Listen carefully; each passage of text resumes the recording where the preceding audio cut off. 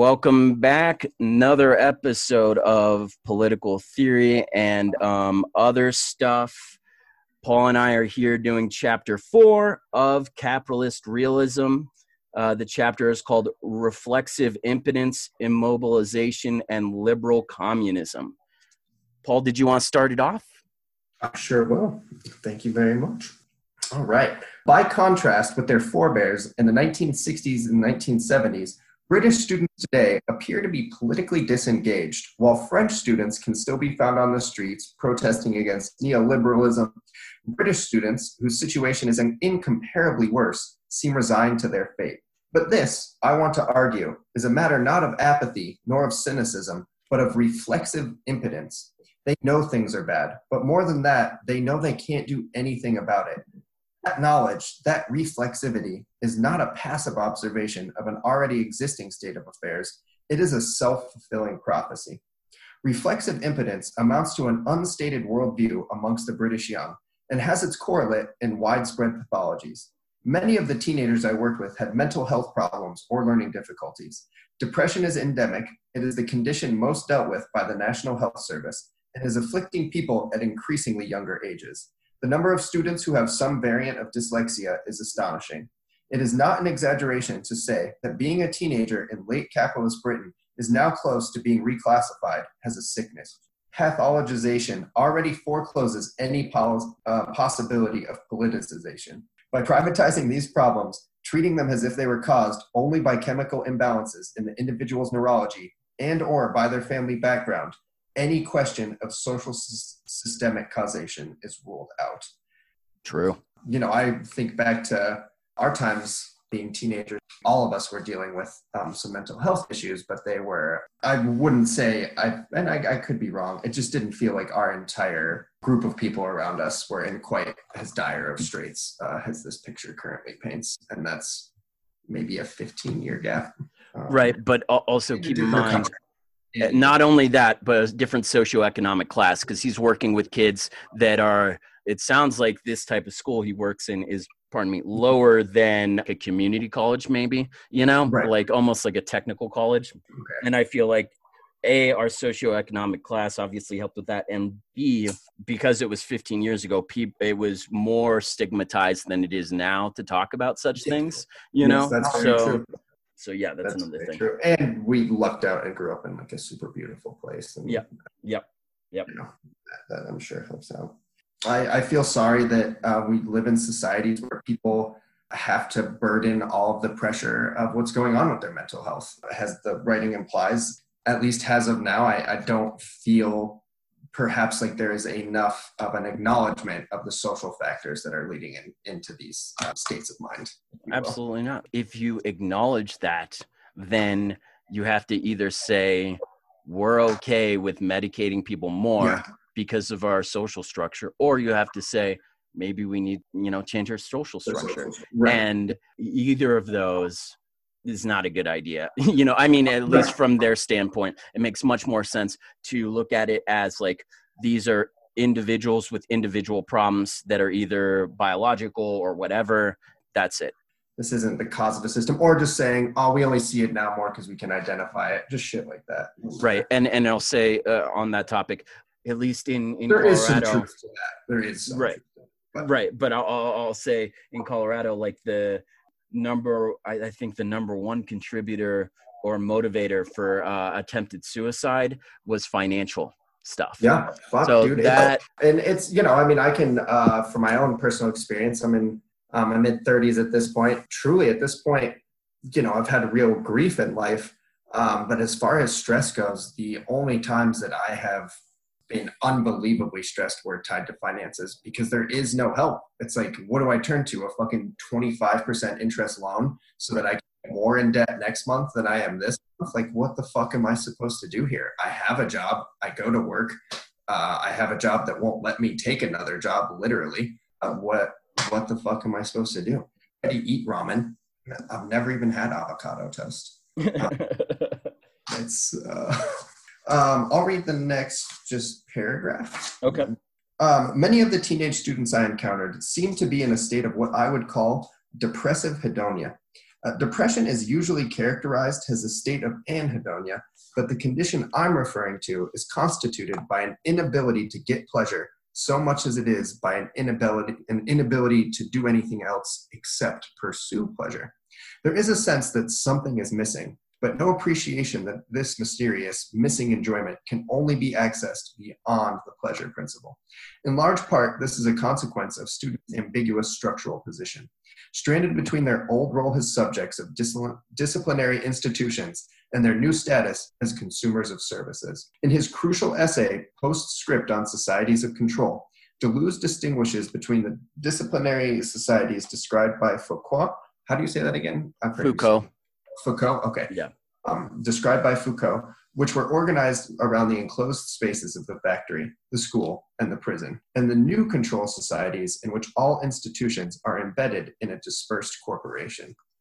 Fuck, dude, reading that shit out loud just feels so dystopian. Like, oh, and it's so crazy that they were all concepts that people were super concerned about for a long time. Like, there is so much, maybe not so much, but there is a sizable amount of literature that was written, you know, anywhere from the 20s to the 60s, just like full of, granted they were living in that sort of society, maybe not to the hyper extent it is today.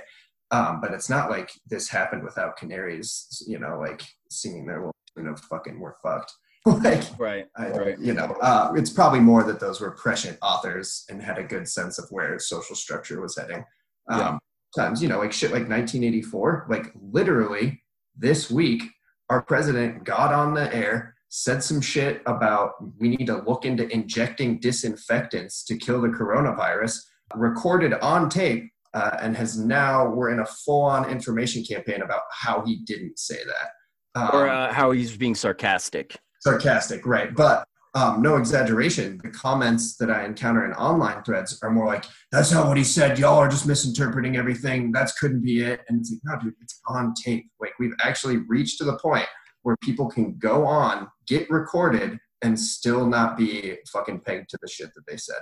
That's like his 1984, as I can actually. A couple years ago, the Oxford's word of the year was, I think, post-truth. Or maybe it was post-fact or something. And that's clearly dystopian. And and that's the thing, is it's no longer, and I can't remember what I was reading or what I was listening to, but people were talking about how part of the problem with liberals versus Trump is liberals think they can like fact check him into submission. But the reality is that his base and he are not concerned with facts. Right. They're concerned with their narrative. And so it doesn't matter if you fact check him. Right. And in fact, it seems to embolden them. Right. They're like, oh, we're super sorry you're not smart enough to dig through what Donald Trump is saying to get to what he really means. If y'all weren't just total stupid heads, understand. And then it's just like, well, yeah, but the president isn't supposed to behave like that. Just from like a figurehead interaction way. That's not the sort of shit you're supposed to get through with the president. I'm not supposed to be like considering the president in the same light as an Instagram influencer as to whether or not they think essential oils work, you know? Well, let's be real. Instagram influencers are so much more direct. You know, they're like, this tea tree oil made my dick grow bigger. Like, everyone should consume this tea tree oil. Whereas, what was that again? Tea tree oil? Yeah. Just taking notes. Sorry. But the thing is like, Trump talks in the most extreme level of vagary. Yeah. I remember living in Seattle with Hampton and Kevin, and we used to do this thing called the bullshit wall, where we would see how much you could talk without saying anything. Like just saying like vague, like kind of business platitudes and generalities, you know, you know, there are pros and cons to every situation. When you think back to last week, you see that Frank and Jim did touch base.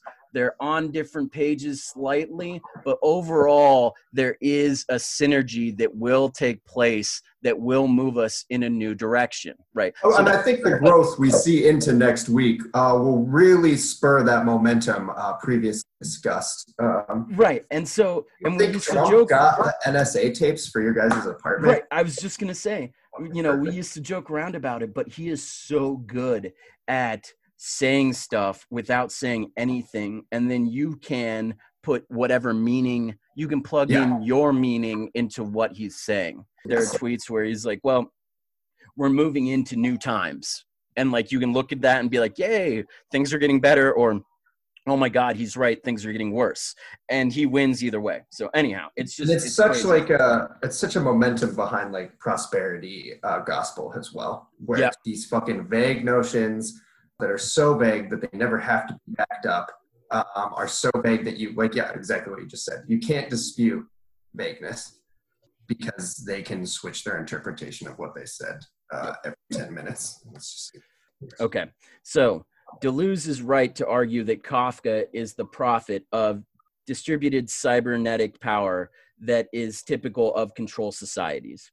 In the trial, Kafka importantly distinguishes between two types of acquittal available to the accused. Definite acquittal is no longer possible if it ever was. We have only legendary accounts of ancient cases which provide instances of acquittal. The two remaining options then are: one, ostensible acquittal, in which the accused is to all intents and purposes acquitted, but may later at some unspecific time face the charges in full; or two, indefinite postponement, in which the accused engages in what they hope is an infinitely protracted process of legal wrangling, so that the dreaded ultimate judgment is unlikely to be forthcoming. Deleuze observes that the control societies delineated by Kafka himself, but also by Foucault and Burroughs, operate using indefinite postponement. Education as a lifelong process, training that persists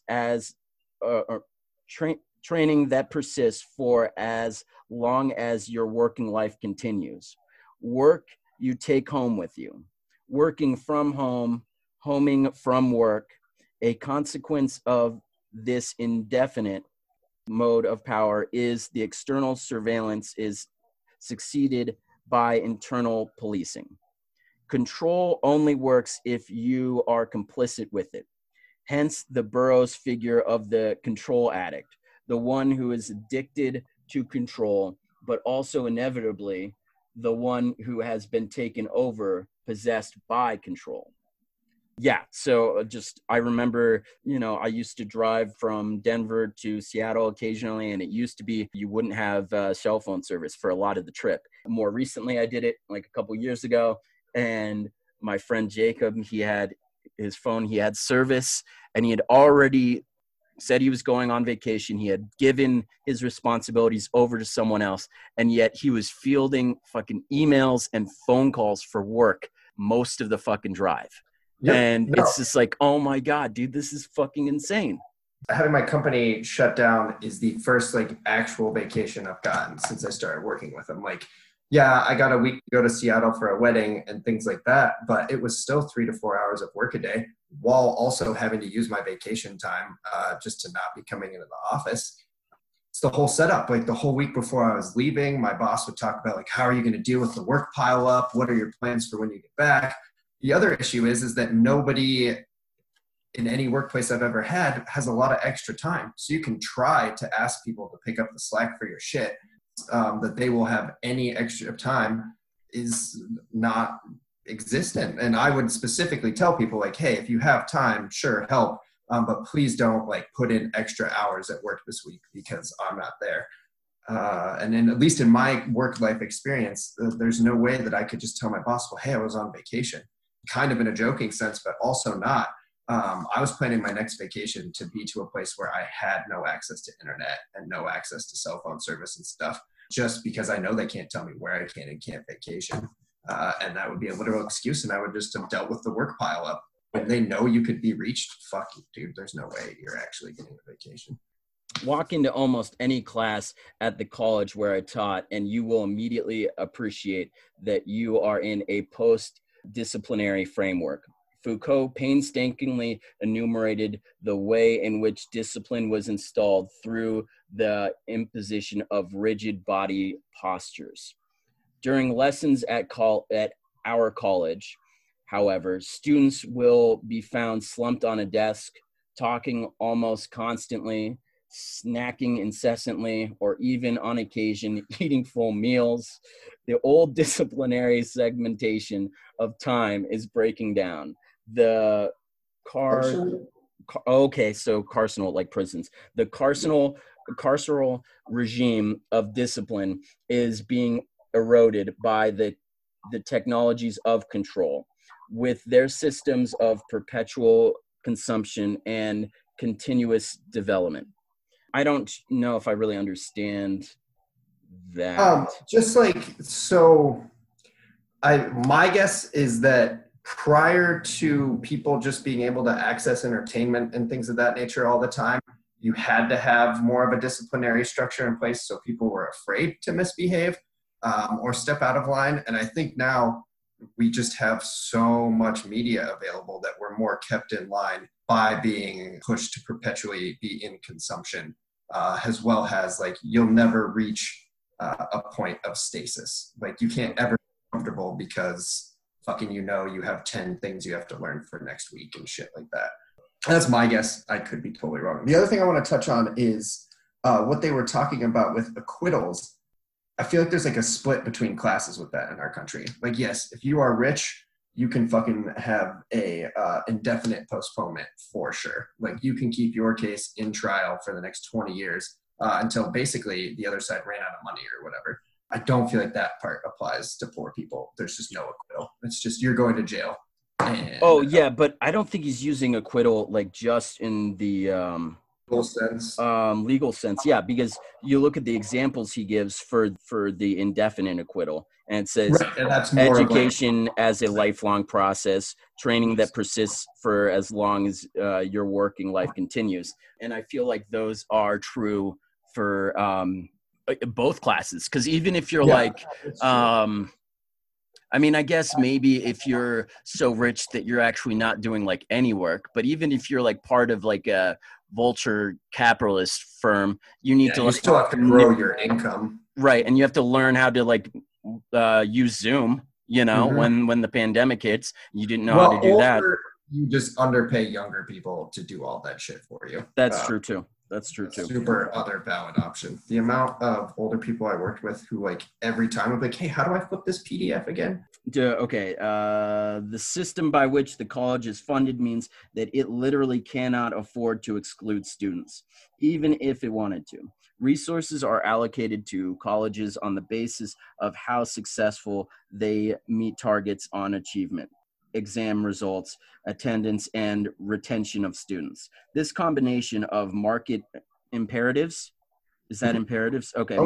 Okay. Market imperatives with bureaucratically defined targets is typical of the market Stalinist initiatives, which now regulate public services.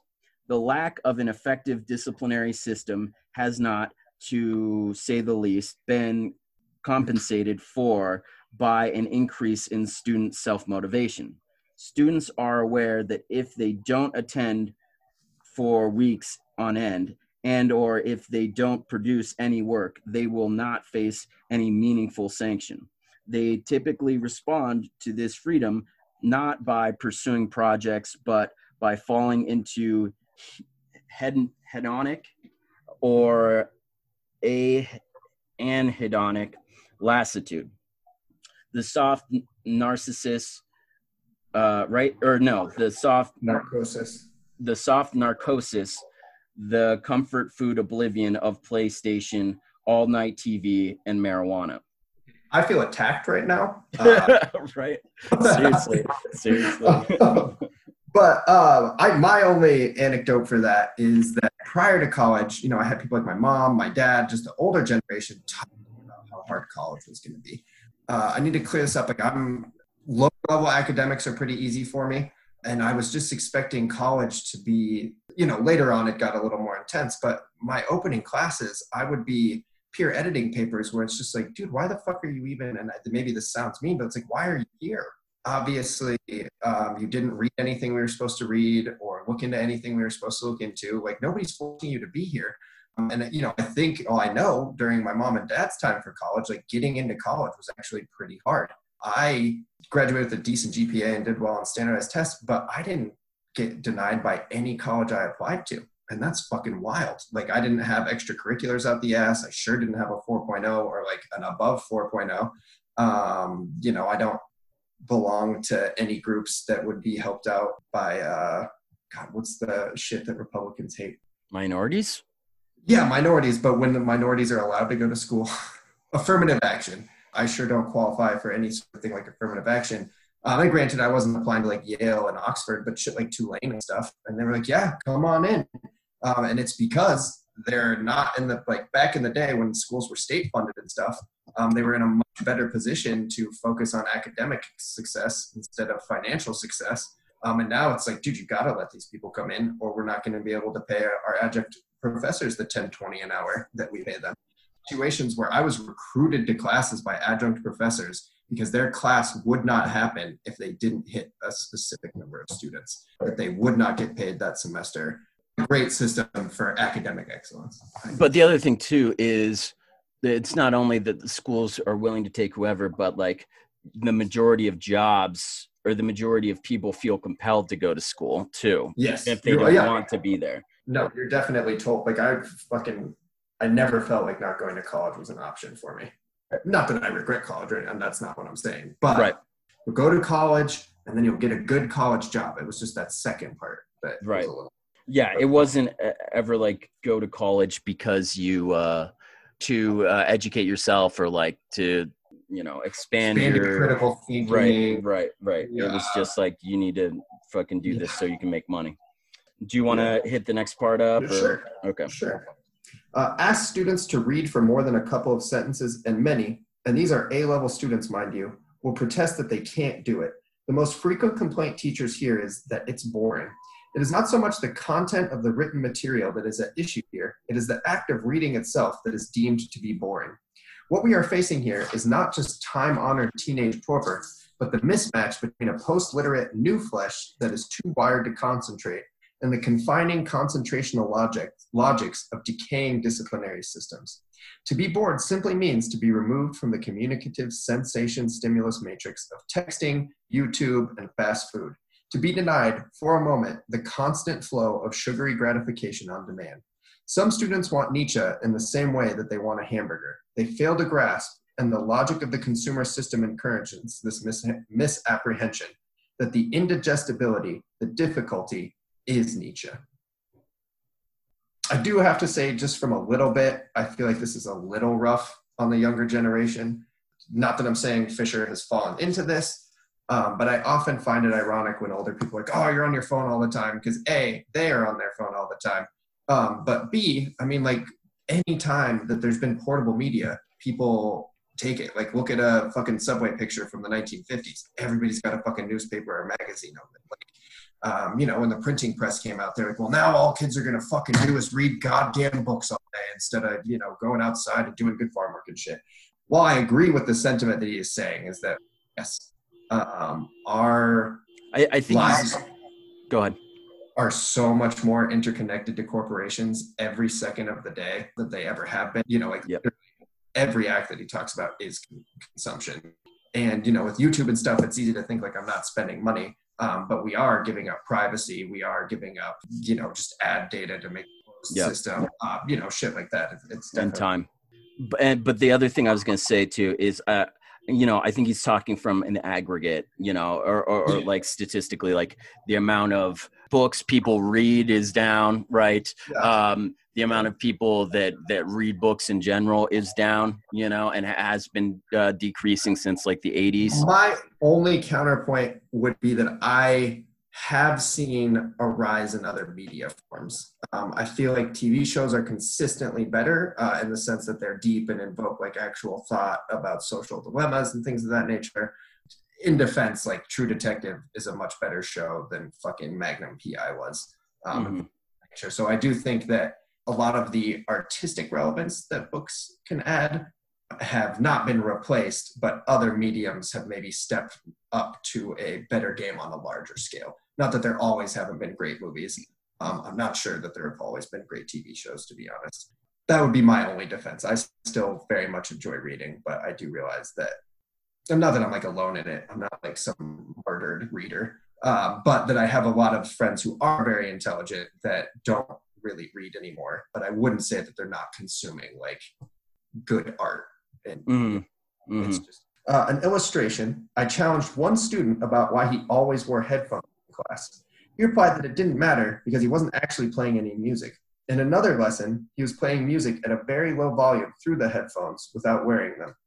I asked him to switch it off. He replied that even he couldn't hear it. Why wear the headphones without playing music, or play music without wearing the headphones? Because the presence of the phones on the ears, or the knowledge that the music is playing, even if he couldn't hear it, was a reassurance that the matrix was still there within reach. Damn, dude, that hits hard to a lot of my lifestyle shit. The amount of time that I just have background noise on just to feel comforted is probably not healthy. Besides, in a classic example of inner passivity, if the music was still playing, even if he couldn't hear it, then the player could still enjoy it on his behalf. The use of headphones is significant here. Pop is experienced not as something which could have impacts upon public space, but as a retreat into private edipod, consumer bliss, a wall against social. It's hard to relate to that. You know, I wear headphones when I walk in public all the time because it's an indicator, like, just don't talk to me. Right, yeah. I don't want people talking to me either, for sure. The consequence of being hooked into the entertainment matrix is twitchy, agitated inner passivity, and inability to concentrate or focus. Students' incapacity to connect current lack of focus with future failure, their inability to synthesize time into any coherent narrative, is symptomatic of more than mere demotivation. It is, in fact, eerily reminiscent of Jameson's analysis in postmodernism and consumer society.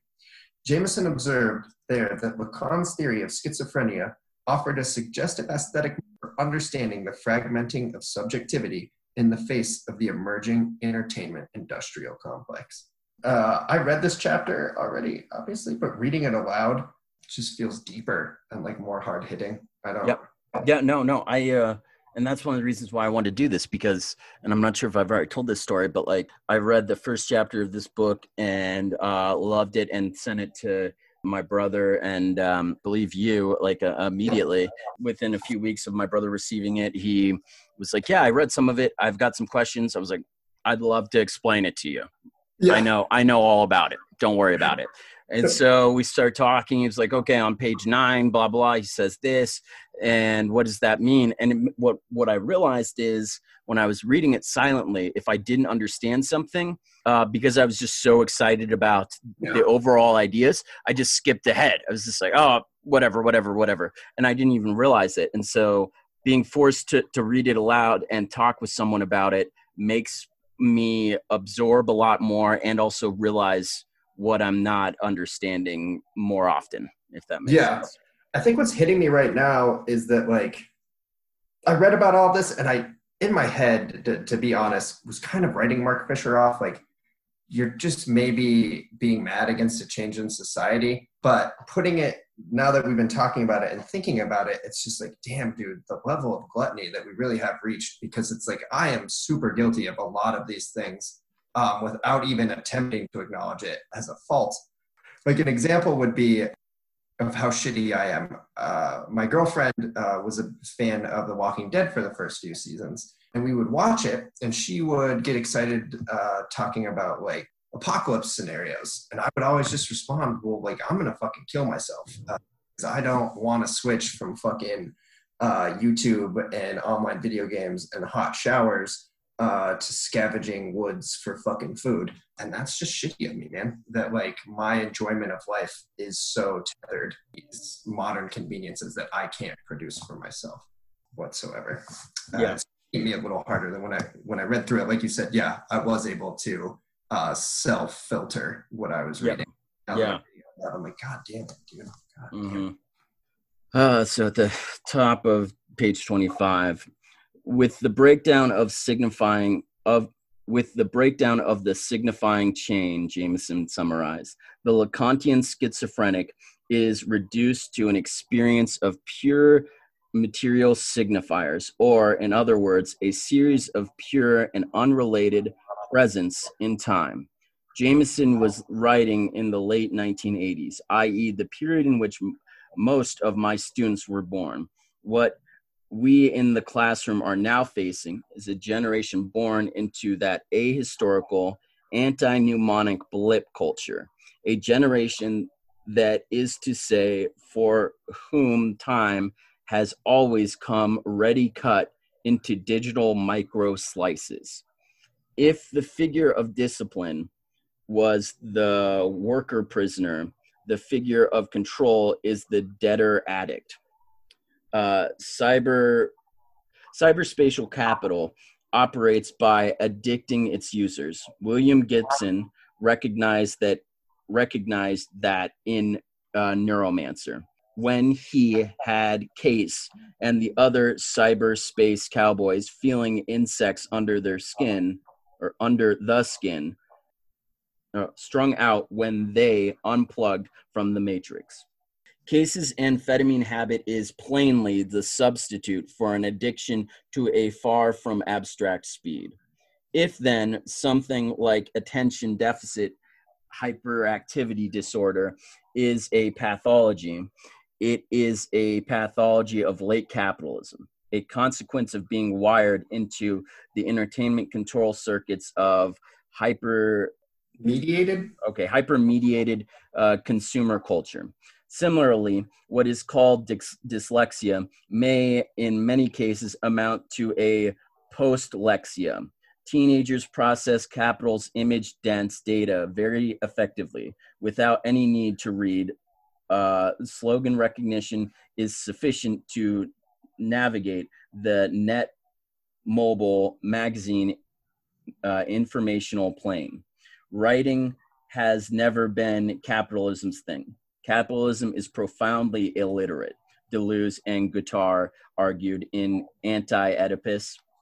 Electric language does not go by way of the voice or writing. Data processing does without them both. Hence, the reason that many successful business people are dyslexic. But is their postlexia efficiency a cause or effect of their success? Yeah, so all of that totally makes sense. Yeah, to me. Such a deep thing, because this didn't really start happening to me until middle school, but the amount, once I got my own car, I was able to just stop this, just much to the dismay of others. But the amount that my life was just like pre-planned and segmented out between like 5th grade through 8th grade was just insane. It's like I'd wake up, go to a band practice, fucking go to school, after school, have either like debate club or some sort of sport sort of thing. And everything was just like condensed into like these micro slices. And then I would come home and do homework for the exact time period. And then I would allow myself like an hour to do something fun or whatever. I think the issue comes is that everybody is expected to just be able to fall into that without any problem, to like have no actual freedom in the management of your time. And the older I got, the less and less comfortable I felt with that. And I think from a current societal standpoint, you could say the less and less successful I got on an outside appearance sort of thing. For a lot of, I think I've gotten more comfortable in the fact that I just don't need to fucking rule the world or need a bunch of money to enjoy life. But as a young person, that shit would just stress me out. It really, really would. I act like I'm beyond that now. I'm just comfortably unemployed right now. When I hear stories about like my grandma's childhood, well, outside of depression times, like my mom and stuff, their childhoods just from youth were so much more unplanned. And my stepsister started to call you out on this. But like, yeah, her kid's life, he's like 3. And it is literally like day planned out every single day, like play dates, fucking, we're going to do this sort of enrichment from this time period to this time period. And thankfully, since I did grow up in the middle of nowhere, at least in summers and stuff, especially in my childhood, I did have like free reign. I would be like, all right, I'm going outside. I'll come back in when it's dark. I'll do whatever the fuck I want. But I feel like not only parents don't do that now, that parents like get looked down upon if they're like, hey, where's your kid? And you're like, I don't know, he's fucking outside somewhere. That's not like an acceptable answer anymore. Yeah, totally. That wasn't super on point, but I do feel like you're not just allowed to have time to enjoy anymore. Definitely has had a negative impact on how I feel about the overwhelmingness of life. Yeah. What I wanted to say, being someone that does have ADD, him talking about us being exposed to like digital slices and whatever. Like I was playing the original Nintendo way before I could read. Yeah. And maybe that wasn't a good idea, you know? Yeah. And I was watching TV way before I could read. And maybe that also wasn't a good idea. You know, you talk about kids like not having any time and whatever. And this is all anecdotal stuff, but I do see kids like toddlers with iPads in front of them watching TV shows or playing little games. In all fairness, it has made restaurants much nicer places. Right. But yeah. But totally those people. And that's the thing too, is like these people are like, well, I want to have children, but I also don't have enough time or the money to have someone take care of my kid. I was just about to say pet sit for my kid, fucking babysit my kid and also go out. So I'll just bring my kid with me and shove the iPad in front of them. And we don't know what that's doing to their attention spans and stuff. And part of my problem in fully acknowledging this shit is that due to the rural nature of where I lived, I didn't, like, at least when I was a kid, this wasn't my reality. Even though a lot of people my age, this was their reality. I literally was just so rural. I never had good internet until I moved out of my house. We just couldn't get TV signal until I was like 16, because even when satellites were like available, because of the mountain range setup, they wouldn't install a dish on our house until like some tower came in a bunch of years later. So I just didn't, not because I didn't want to, like, trust me, I was pissed as a young person that I didn't have these things. But I guess in all honesty, I just really didn't, which maybe is why I read way more as a kid, or like, right. Yeah. Weirdo nerd shit, I guess. Yeah. Yeah, it's, I was talking to Danny a few days ago, and he just said some crazy shit. He's like, dude, he picks up his phone. He's like, dude, I think, he's like, if humanity makes it through this time period, people will look at this and say, this did way more damage to us than cigarettes ever did. And when he first said that, I was like, what are you talking about? And he's like, dude, as far as like our attention spans and like the level of addiction to it, he's like, dude, I'm sitting in my house trying so hard to not pick up my phone and check Twitter. He's like, so hard. He's like, I pick up a book, I start reading my book, and within moments, my mind is like, what's going on with your phone? Check your phone. I'm grabbing my phone before I even think about why I'm grabbing my phone. And I was just like, holy shit, dude. I hadn't thought about it like that, but it could be devastating. It's so hard for me to get down on improved forms of communication, because while a lot of this shit sucks, it's so cool to see places like Syria and shit put up their own mobile networks and shit so that they can blame on the device, because I feel like the culture was obviously trying to figure out how to monopolize your attention a shit ton before phones came out as well. Yeah, I was just talking about playing video games and in the early or late 80s, early 90s, and watching TV before, I was forced to try to read on my own, The one thing that I like about my phone, as opposed to like what drives me insane and what I can't understand, because I never grew up with TV with commercials, I just as a human can't handle TV with commercials. Like a standard network broadcast, if it's not like Netflix or some other service I pay for, I just won't watch it. And same, even like the movie channels, like they don't have commercials, but I'm like, fuck you. I have to be here at exactly 6:15 to watch this. I don't fucking think I'm going to pull that off. I don't use those things. And because of that, randomly through other services, I have YouTube Premium because it came free with like another thing I use. So I don't watch ads on fucking shit, which I can appreciate that. That's sick. Yeah. And once again, I have like a different feeling phone, I think, because I fucking hated it so much when I worked, that my issue is people get mad at me that I like don't check it enough, which is another problem. Like, it's like people are literally mad at me. And that's the part I miss the most, is it being okay not to be contacted for a while.